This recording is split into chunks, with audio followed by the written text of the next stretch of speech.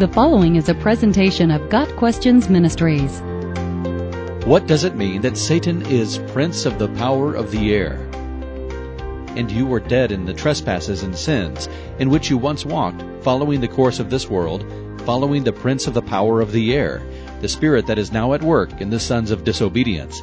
Ephesians 2 verses 1 and 2. In this text, the Apostle Paul describes Satan first as a prince with power, because he has authentic power in the world.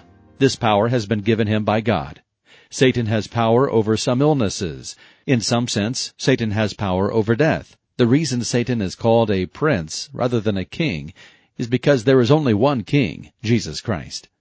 Satan also has power over some people. The sons of disobedience referred to in Ephesians 2 verse 2 are those who have not trusted Christ as their Lord and Savior.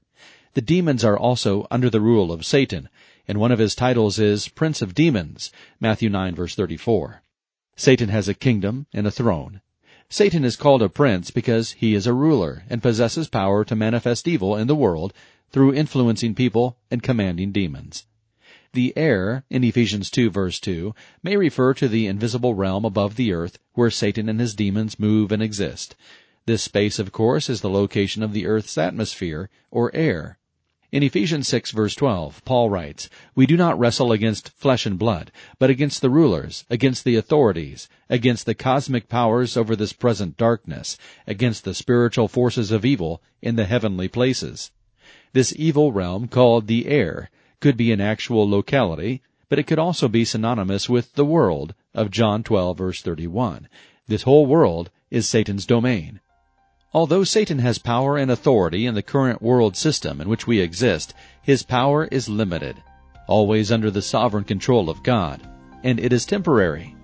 God has not revealed all of the whys and whens concerning Satan's rule, but he has made it clear that there is only one way to escape the power of Satan's dominion, and that is through his Son, Jesus. It is Jesus who, speaking of the impending cross, declared victory. Now the prince of this world will be driven out. John 12 verse 31. Got Questions Ministries seeks to glorify the Lord Jesus Christ by providing biblical answers to today's questions. Online at GotQuestions.org.